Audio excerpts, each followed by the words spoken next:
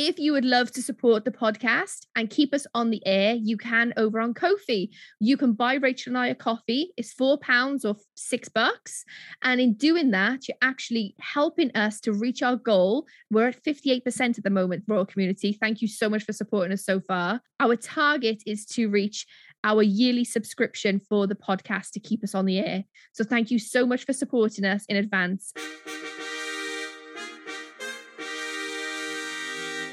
Grand fanfare welcome to our podcast, Keeping Up with the Windsors, dedicated to the royal family. Each episode will be crowned to the rafters with opinions, news and commentary on the comings and goings of the family of Windsor.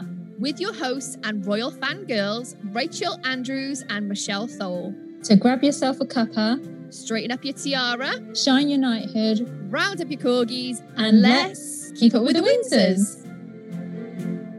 Hello and welcome to this week's episode of Keeping Up the Windsors. I'm Rachel. And I'm Michelle. Well, Michelle, after last week in the Caribbean, finally got a bit of a breather.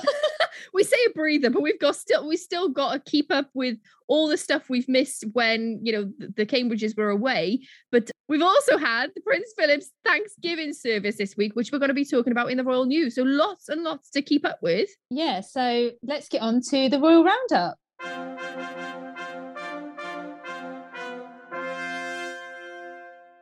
Right, Rach, did you know that today, we're recording this on Wednesday, the 30th of March, it's 20 years to the day that Queen Elizabeth, the Queen Mother, died. And she actually died at the age of 101. What an amazing age. That's some good innings, right? It is a good innings. That's what I'm saying about the Queen when people are saying, the Queen is aging, but she's got real good genes. So, there's plenty of life left in the Queen for sure. And we had an amazing quote the Queen Mother's famous for from World War II. And it says, "I won't leave the king and the king will never leave." I think that's in regards to the Blitz, isn't it, Rach? Yeah, because there was a photo that they showed of the king and queen at the time meeting the people in the wreckage of the Blitz, and famously Buckingham Palace was bombed as well as the East End. And the Queen Mother actually said, now I feel like we can look the East End in the eye because they was experienced the same thing as these other people.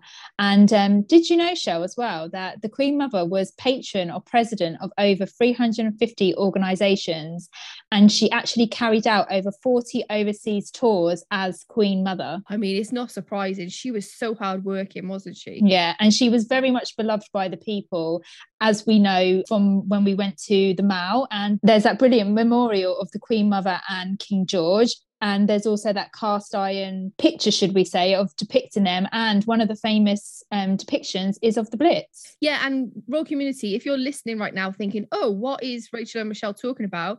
We actually have a YouTube video taking you on the journey of us discovering this. And we just came across it on the Mall, didn't we, Rach? We kind of knew it was there, but we didn't know it was there. Do you know what I mean? It was one of those where it's like, oh, there it is. Right, okay, let's have a look at this. Yeah. It was lovely. And like you say, the Blitz for them, I think, was a massive turning point in public affection and support, not only for the Queen, for the people, but the people for the Queen as well. So especially after the abdication of King Edward as well. There's so much history there. Let's move on to the Countess of Wessex, and it was announced that she has become the new Colonel-in-Chief of the Royal Electrical and Mechanical Engineers.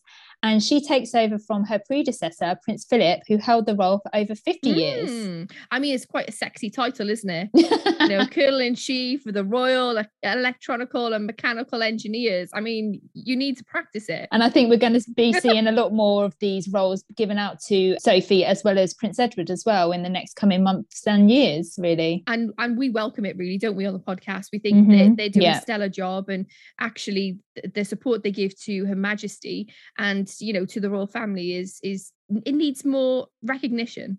Whilst the Cambridges were on their whirlwind of a royal tour in the Caribbean, which obviously we covered last week, we actually missed the Prince of Wales and the Duchess of Cornwall on their tour of the Republic of Ireland. They visited Cookstown, which boasts the longest high street in Ireland. The Prince of Wales helped to celebrate the 20th anniversary of Rural Support, a charity providing a number of services to farmers and farming families. And I'm just going to prepare you right now. There's going to be lots of plaque attacks here. So you ready? He unveiled a plaque. Plaque attack! Now we need to come up with on the spot. Oh, no, we've got one for cut a cake. Wasn't it Mary Berry? Oh, I can't remember. Yeah, I think it was Mary Berry. So he unveiled a plaque attack, and he cut a cake. Mary Berry! There's lots of these, by the way, so get into the spirit of it. Charles and Camilla visited Superstars, a charity supporting life-enhancing opportunities for people with learning disabilities. They visited the Superstars Cafe, where 20 adults with learning difficulties can be trained and practice their skills of prep, table service and planning. I loved this. They gave Charles and Camilla some cupcakes at the end, and they did a dance. It was amazing. And the charity was awarded the Queen's Award for Voluntary Service. And did you see this, Rach, where Charles and Camilla sat in a twin bike and they tried to ride it, but the brakes were on? This is brilliant. Charles, you could really tell he was probably trying to go for it, and he was like, hang on a minute, this isn't working. Hang on, this is my photo opportunity. What's happening? The guy was like, I think the brakes are on. We also saw them visiting Waterford, voted the best place to live in Ireland, and they made a stop to the Waterford Crystal Factory. Now, this factory was first established in 1783. Waterford Crystal is super, super famous, isn't it? Yeah. It's known worldwide, and it's beautiful.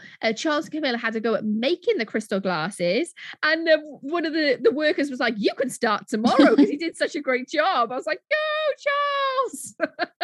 And did you see them, Rach? They actually smashed some of the like defected glass in this big massive like glass smashing machine. I saw that, and I was a bit like, because there was one point Camilla was like, oh, like, what's that noise? Because it was loud. It was really loud, wasn't it?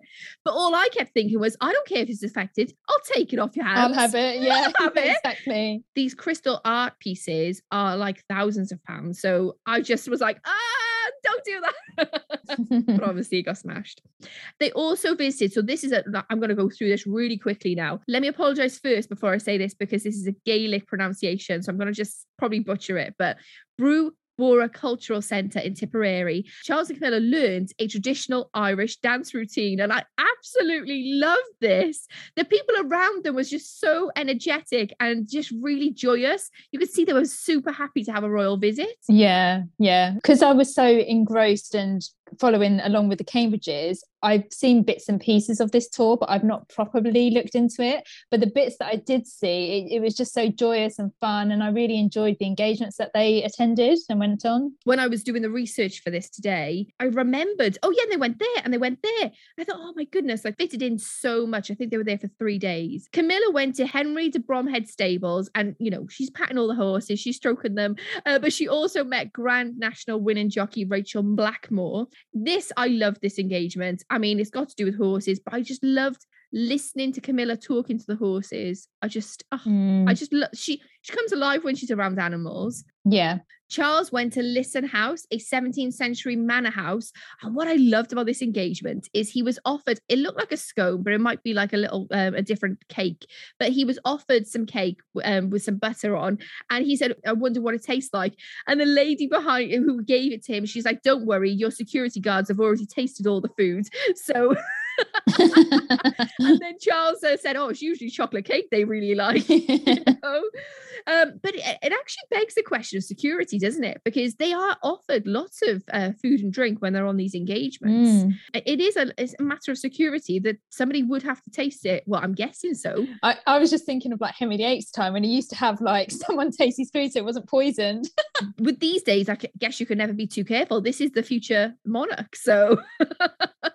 Right, so moving on, Camilla went to a tour of the Belfast Titanic Museum, and get ready, cut a cake, Mary for his 10th birthday. Charles was at Belfast Grand Opera House, where it was reopened after the pandemic, and he unveiled a plaque. Black attack! Oh God, Charles, this is too much. Honestly, get ready. Keep going, Royal Community. Stay with us. We've got this. They also visited the C.S. Lewis Square, the author C.S. Lewis, through the East Side Partnership in East Belfast. And you could tell they just went around the square and had a look, and it depicted some of the scenes from inside the books. And Camilla was in her element, loving life. Camilla also went to Holyrood Arches Library with a knit and natter activity to combat isolation and loneliness. Right, we're still going. Camilla visited the BBC Northern Ireland and BBC Radio Ulster. She sat in the presenter's chair, Rach, and then she was like, no, I'm a technophobe. I can't do it.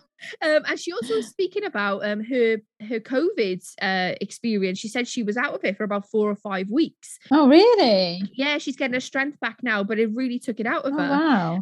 But I have to say, she also unveiled a plaque. But I have to say, this plaque was one of the most beautiful plaques I have ever seen them unveil. It was beautiful. If you head on over and have a look at her visit to BBC Northern Ireland and Radio Ulster, have a look at this plaque. It's absolutely spectacular.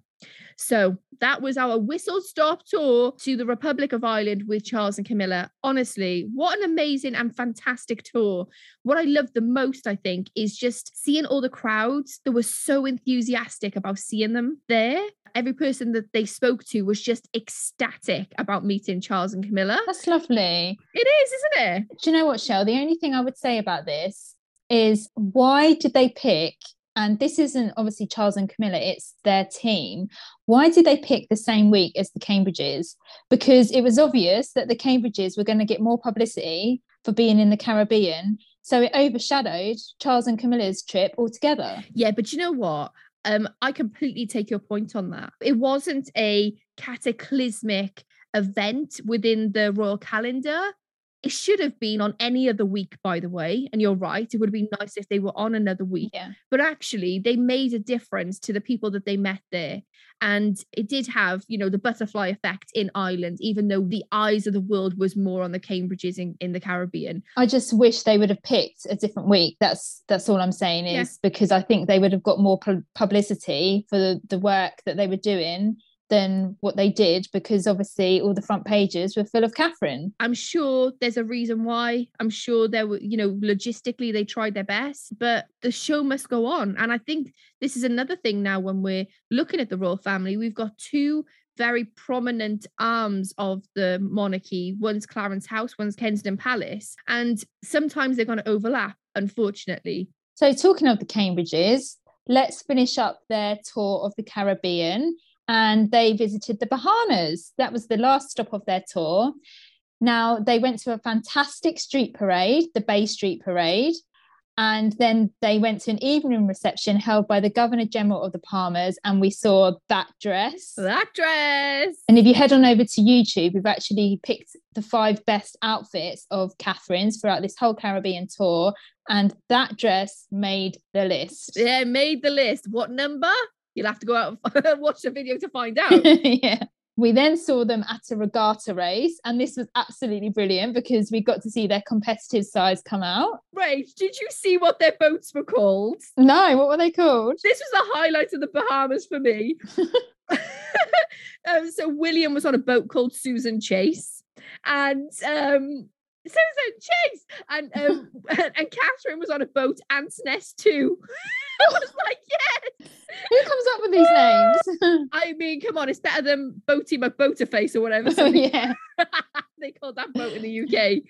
So William's team won, and go Susan Chase. Yeah.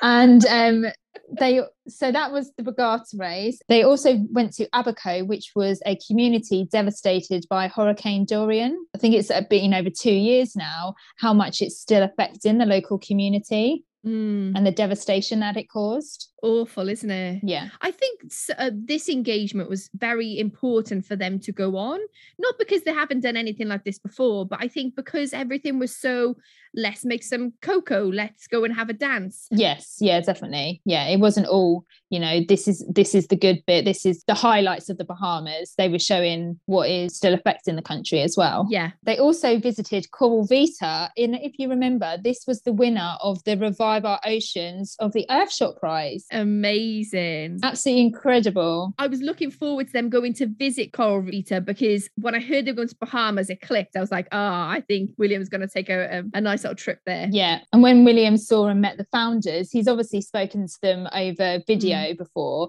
but he was like, these are the people, these are the champions. And so that was really nice. And they actually planted a coral as well. Oh, we don't have anything for planting a coral, but that's amazing. No. Yes, amazing, right? And then we saw saw them. Now, this was my favourite engagement at a fish fry where Catherine tried conch pistol, which is described as nature's Viagra. And Catherine said, I'm a little bit more adventurous than William is. I can handle it. And I don't know if you've seen the video. You literally see her like chomping this conch pistol.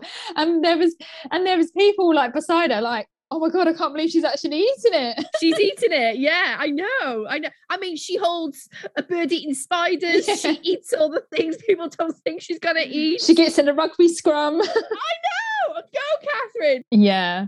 So obviously last week we spoke about the many controversies that have surrounded this whole tour. And I think it really shows that William and Catherine have really seen and listened to what has been going on, because William actually wrote a speech and read it out. And I just want to read part of this speech because I think you really get a sense of what they've taken away from this tour. So he said, I know this tour has brought into even sharper focus questions about the past and the future. In Belize, Jamaica, and the Bahamas, that future is for the people to decide upon. But we have thoroughly enjoyed spending time with communities in all three countries, understanding more about the issues that matter most to them. It is why tours such as this reaffirm our desire to serve the people of the Commonwealth and to listen to communities around the world. Who the Commonwealth chooses to lead its family in the future isn't what is on my mind. What matters to us is the potential the Commonwealth family has to create a better future to the people who form it, and our commitment to serve and support as best we can. Yeah. Hear. And I think that's very telling because, as we said, you know, this has not been plain sailing, this tour. There has been a lot of negative press. Yeah. It was kind of like a given, like when they were going to be going to these countries. I think we were kind of expecting it, but maybe not on the level that it was reported on. It shows William's humility that he's picked up on that. And, you know, their whole role is like what the Queen, we always say, service. That's the word, isn't it? Service, duty. Yeah. He's not saying, I'm going to be the head of the Commonwealth. He's like, that's for the people to decide. It's for the Commonwealth family to decide.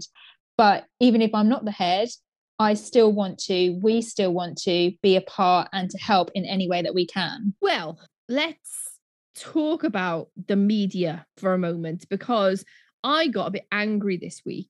And the reason why is because I had, on one hand, royal reporters who were on the tour with them and were defending William and Catherine with some of the allegations that were coming up from them. And then as soon as they came back to the UK, they then changed their tune and there was some really negative press out there. Yeah. So it seemed to me, I mean, I don't know this for sure, but from my understanding, and especially watching Princes in the Press, it just seemed to me like the paper wanted to actually go in a different direction and just go with the negativity. So that actually blindsided me in a way this week. I wasn't expecting that.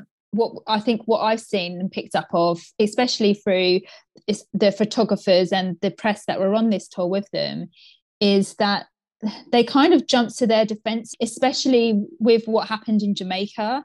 That was very apparent because obviously they was there with them and they could see firsthand how people's reactions were to them. Yeah. But like you said, it's the way the papers have run the story. It's not necessarily the reporters that are on the road with them. It's the narrative that the paper wants to go with. And then I had this thought. I was in M&S. I walked past the newsstand and I just saw all of this negative press about the royals. And I actually thought, the way in which the royals are, they're sometimes a pawn in deflecting our attention as the British public from other matters that people who are in power do not want us to be privy to. Mm-hmm. So it's like they're the scapegoat. Let's pretend, for instance, they want to change some legislation and all of a sudden they'll just talk rubbish about the royals, and then everyone's talking about that instead of actually talking about things that obviously is fabricated lies, but they're not actually talking about the thing that what's the word? It's like a red herring, isn't it? Yeah, they're trying to throw you off. Yeah, absolutely. So that's the Royal Roundup for you this week. It's very succinct. It was very to the point, even though we had so much to cram into the Royal Roundup. And actually, lovely Elizabeth, who sent us an email, said the Royal Roundup was her favourite part of our our podcast. So we made it extra long for you this week, Elizabeth. I also wanted to give a little shout out to Ginny, who sent us an email last week because she messaged about our episode. She said, I live in the United States of America, where a greatly cherished right is freedom of speech and freedom of assembly. The way I view it, however, no speech is also a form of speech. Talking with regards to the Belize protest, by the way, in the Caribbean, the protesters might have been better suited and made a greater statement to not show up and not to have made a political statement. That being said, visit by a dignitary or royalty to another nation is a thing of honour, and respect should be shown to that. And there's more gracious ways to address the situation by the Prime Minister of Jamaica. So I wanted to share her point of view with us all, because I've never really thought of that, actually. No speech is actually still a protest, isn't it? Yeah, definitely. This whole tour, I think you said it last week, actually, Shell, about Jamaica. You thought it was Jamaica's way of saying goodbye to, like, obviously the Queen as head of state. But I think as well, from what William said, I think they get the feeling that that's what all those three countries want, and only time will tell if that happens. But I definitely think it was a very clear and defining moment in the future of the head of state role for the British monarchy moving forward. So that's it for the Royal Roundup. Lots to cover this week. Yeah. But now we're going to head on to the royal news, which is all about the service of Thanksgiving for Prince Philip. So let's move on to the royal news.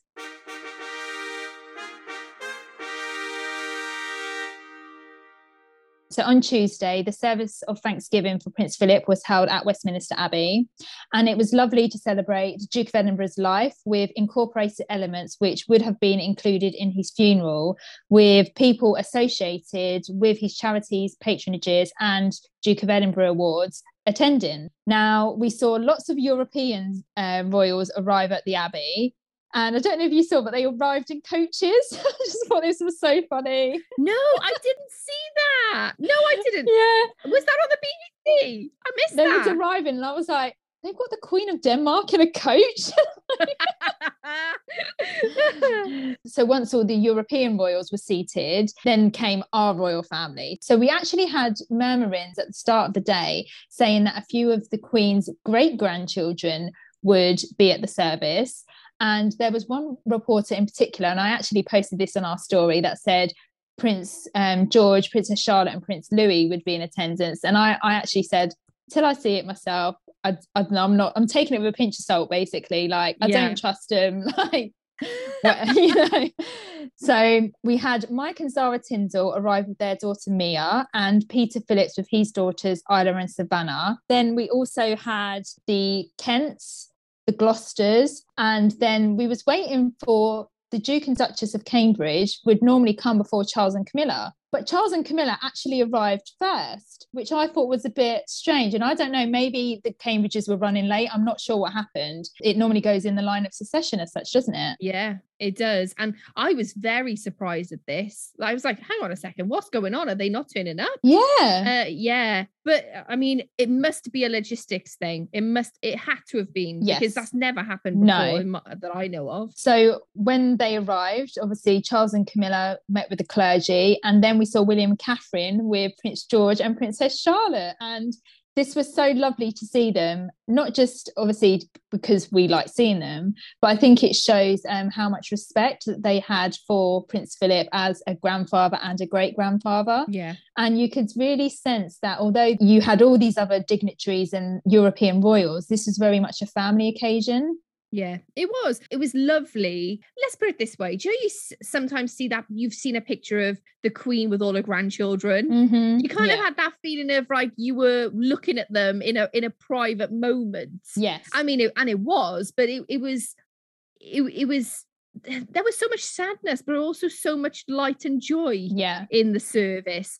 I think it brought that new generation element to the royal family. So used to seeing the old ones all the time, especially with Peter and Zara's little ones. You hardly ever see them. No. And when there was the lineup of the clergy and you had Prince William and George, they were holding hands, and, you know, George was made to shake everyone's hand. And, you know, this is basically the rest of his life, right? This is what he's going to be doing. This is going to be his purpose. This is going to be his vocation in life. Yeah, of course. And then you saw Princess Charlotte, and she kind of like just took it in her stride, and she seemed like such a natural. And there was a lovely photo, and I actually posted it on our Instagram, of Catherine and Charlotte together speaking with the Archbishop of Canterbury. And she just did this like little smile. And I think I actually said to you, I was like, oh, Charlotte, like, I love George, but Charlotte would have made such a good queen, I think.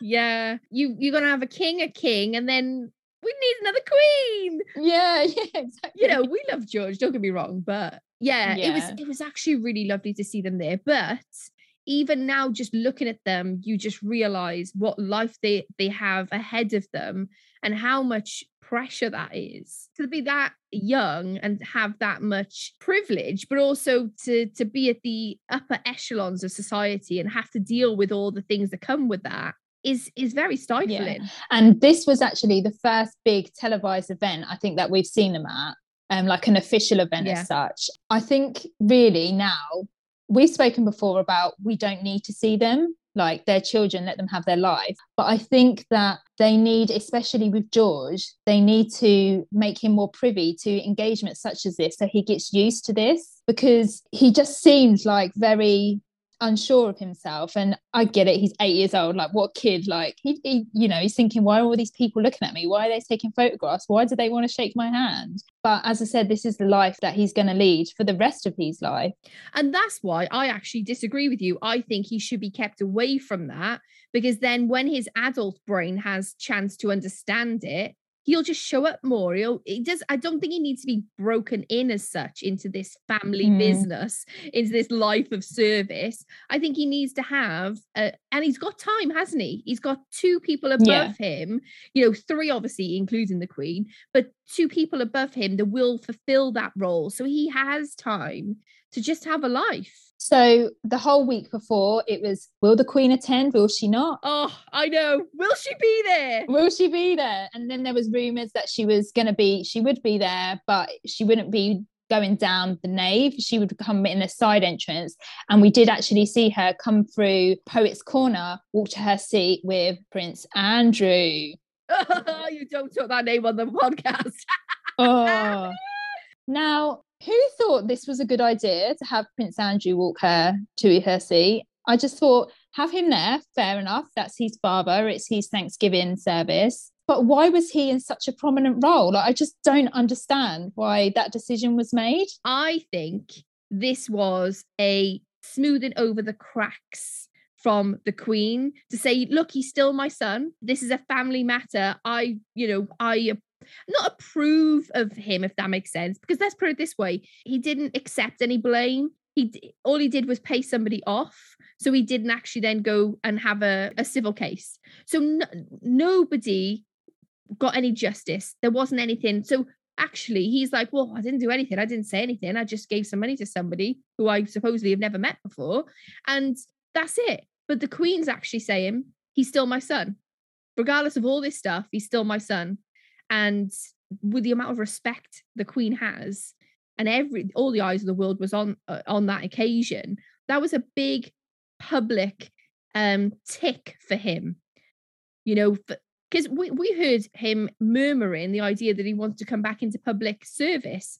No, I'm happy for him to just, you know, not. And we actually talked about this, didn't we, a couple of weeks ago? It might even be a couple of months ago on the podcast, about whether he would be there. And we kind of made the decision he probably will be there. But can we not see him as much, please? Can we just like not see him as much? I thought it would have been so amazing if the Princess Royal would have brought the Queen in. But then what would the news have said? The Queen disapproves of Andrew. It was a lose-lose situation. Yeah. Really, with this. And I just wanted to bring up the fact that the brooch that she was wearing, the Grimer ruby brooch, was commissioned by Prince Philip and created in 1966. So this was like a lovely little touch of him being there. And the Queen, the Duchess of Cornwall, and the Princess Royal were all wearing Edinburgh green, a colour that was associated with Prince Philip.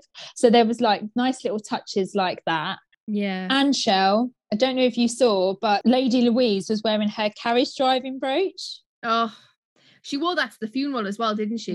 Yeah. She had such an amazing connection with Prince Philip, especially because she liked the same interests as him. And Camilla was wearing the Rifles brooch as well. And the Rifles was the regiment that the Duke of Edinburgh passed on to Camilla as his very last public service engagement. Yeah. So it was a big deal, wasn't it? Yeah, it was so nice, those little touches, like having the Queen's brooch and then Lady Louise and Camilla's, and obviously wearing the Edinburgh green as well. It was really nice to incorporate him in that sense. Everything has a meaning and everything's very thoughtful. So they wouldn't have left any stone unturned when it came to the Thanksgiving service. There was a moment actually, Shell, and I think I said to you yesterday that I wanted to bring up, and we've said before, there's certain things on our Instagram, on our socials that we won't post about the royals. And I did not like the fact that people were posting the video of Princess Beatrice crying. Yeah, I know. I did not see the need for it. Like, yes, he's passed away now. He's been gone for nearly a year now, hasn't he? But she's obviously still grieving him, and that service probably brought it all back to the surface for her. And I just thought, I don't need to see a video of someone crying over the loss of her grandfather. Yeah. How can I put this? Even though it was a public service, it's still a private moment. And those private moments, they actually need to be handled with care. Not, oh, look at this woman crying. I would expect them to cry. I'd expect all of them to cry. At the end of the day, that's a very human moment to have. She loved her grandfather. I agree with you on that. I'm glad we didn't post anything. I posted a picture of the Queen, and this picture was going around, and I didn't post it for this reason, but it was like, oh, the Queen looks like really sad, looks like she's crying. I said to you, I was like, she's not crying. I think she's got an eye infection or something. Because I saw her the other week on like an engagement on like a Zoom call or something, and her eye looked a bit bloodshot. I don't think she was crying. I think she was obviously a bit, upset. But there was like another shot of her smiling. So it's just, again, it's the way in that split second a photo is taken, and it's your interpretation of that photo. But yeah, I thought overall it was a lovely service. It's quite short and sweet. It was only an hour long. There was a lovely element at the beginning. They had a lady who was a participant in the Duke of Edinburgh Awards scheme, and she was actually saying how that has really helped her life, and how it's like really affected her in her like going out for a job and her everyday life as well. And I thought that was such a lovely element to bring someone in that has been championed by what is one of his legacies, right? Yeah, absolutely. I loved this element of the ceremony. And also, can you imagine having that much pressure put on you to talk, not only at a at a Thanksgiving service for somebody's life, but in front of the whole royal family? And she did so well. And at the end of the service, she actually had a little chat with the Queen before she left. And that was just so lovely, wasn't it? I just like that element of it. We hear about the man. We've got our own Prince Philip tribute episode. I think it's episode 5 or 6 of Royal Community. And we know the legacy of him, but actually seeing it. And what I loved about the BBC's coverage of this is Hugh Edwards, before the ceremony started, he always chats to a few royal commentators or some people who've worked with Prince Philip. And they cut into like certain charities that have been connected to Prince Philip, and there was one called Wickets. It was basically about bringing cricket to very like socially deprived and economically deprived areas. And I'd never ever heard of this. I'm not a massive cricket fan, but I'd never heard of this. They just showed all of the children who have been supported and have really benefited from Wickets. Again, Rach, that man's legacy is in the people that have benefited from every single thing that he's done and everything that he's created. He created, the WWF charity, all the books that he's written, the Duke of Edinburgh Awards, obviously, to the amount of people that have benefited from his work and his passion and his desire to make the environment or people better. Yeah. That's what this service was about. It was about the essence of the man rather than the epitome of who we think he is. I just thought it was lovely. A sweet moment was Princess Charlotte sitting down, and she looked over at Beatrice, and they made eye contact, and they gave like a big smile to each other. That was so cute. And there was another video that's going around with Charlotte, and I don't know like what she sees. She sees something and she's like, "Ooh," and then she like makes a face like, it's so funny. I'll have to post it on our stories or on our main grid, but it's just so cute. And then as they were coming out of the Abbey, as they were leaving, they walked past Savannah and Isla and Mia, and they was all like waving at each other. Oh, it's so lovely because they're so close as a family, aren't they? Yeah, they're so close. Especially because they're the only ones who know what that's like to be in that fishbowl kind of focus on their family as such. So they must lean so much to each other for support because nobody else knows how that feels to be them. Okay, Royal Community, this comes to no surprise, but I cried 5 times watching the Thanksgiving service. The one thing actually that upset me a lot was seeing the Queen and thinking to myself, with her health recently and her age, that soon this will be something that I won't be seeing with my own eyes. Yeah. And there's only going to be so many of these big occasions that we will see the Queen at. And it just, Jill, that like, and I'm not even saying that she's going to pass away in that sense. I'm saying that she's just retiring from public duty, still of service in Windsor, but not in these big occasions. And it just got me really choked up. You know, we're not going to see the fanfare and the Queen. That's going to be a thing of the past soon. And this was just one of those moments where I was like, this is just a really, I want to say monumental, but this is like a really monumental moment for us as a royal community to soak in and to not take these moments for granted with the Queen, because we don't have many left. Absolutely. And I don't mean that as in she's going to pass away. I mean that in the sense that I don't think we're going to see her very much in public service as a front facing. And I'm all for that, by the way. I think she should just chill in Windsor, but it just made me upset. Yeah.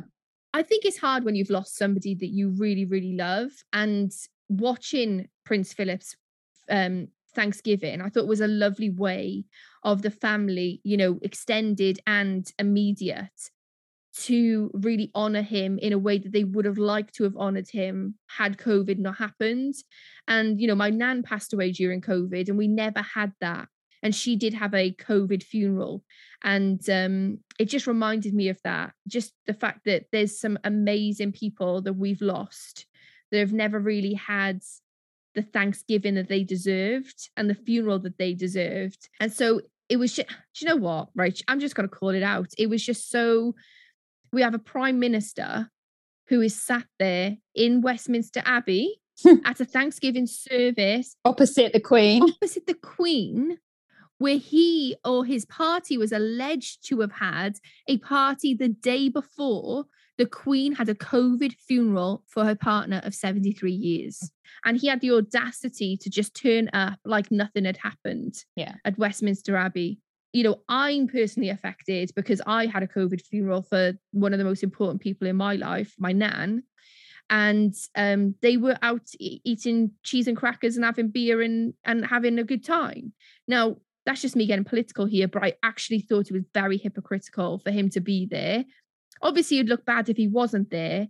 But come on, that is the beauty of the Queen. Absolutely, yeah. That is the beauty of forgiveness. That is the beauty of wisdom and her fortitude, and actually the amazing person that she is, because that's got to be tough. Yeah, and I just hope that after that service, she went home, she went back to Windsor, and I don't know, maybe she met with some of the people that were at the funeral in terms of the wider European royals, because as we say, like, they weren't just there for the sake of it. A lot of them are related to Prince Philip. So I think it was really important that he had family members there that represented him, because growing up, he had, as we know, a rough childhood, didn't he? He did. Shall we just go there, Rach, and talk about Harry not being there?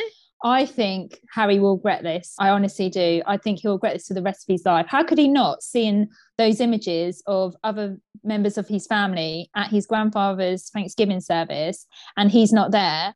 And we've spoken about this before, you know, the issue of security. That was probably the most secure place in London on that day. And also, we know in a few weeks' time, he'll be going to the Netherlands for the Invictus Games.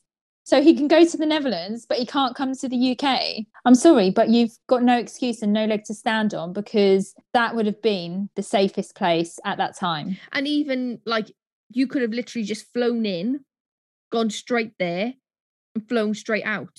It's not about staying, but then that is his prerogative. And I think as we move on and the book comes out and the podcast comes out and all the other stuff that's happening for the Duke and Duchess of Sussex this year, maybe potentially we'll understand the bigger picture. Right now we can't see it, but I think he will, as you just rightly said, think he'll be really regretting that. What do you think, royal community? Do you think Harry would regret it? Do you think it was right that Prince Andrew led the Queen into the service? What did you think of the Prince Philip service? Do you think it was right that Princess Beatrice had her private moment all over social media? What do you think of seeing Prince George and Princess Charlotte there? Do you want to see them more? Do you want to see them less? How did you feel? Let us know. Head on over to Keeping Up with the Windsors pod over on Instagram. You can also email us at keepingupthewindsorspod@gmail.com. And on YouTube, we got lots of videos over there. So come on over, just search Keeping Up with the Windsors, or for any pages, links, and anything we mention in the podcast, we'll always have the links in the description in the show notes. If you would love to support the podcast and keep us on the air, you can over on Ko-fi. You can buy Rachel and I a coffee. It's £4 or $6. And in doing that, you're actually helping us to reach our goal. We're at 58% at the moment, royal community. Thank you so much for supporting us so far. Our target is to reach our yearly subscription for the podcast to keep us on the air. So thank you so much for supporting us in advance. So that's it for this episode. Join us next week on Keeping Up with the Windsors.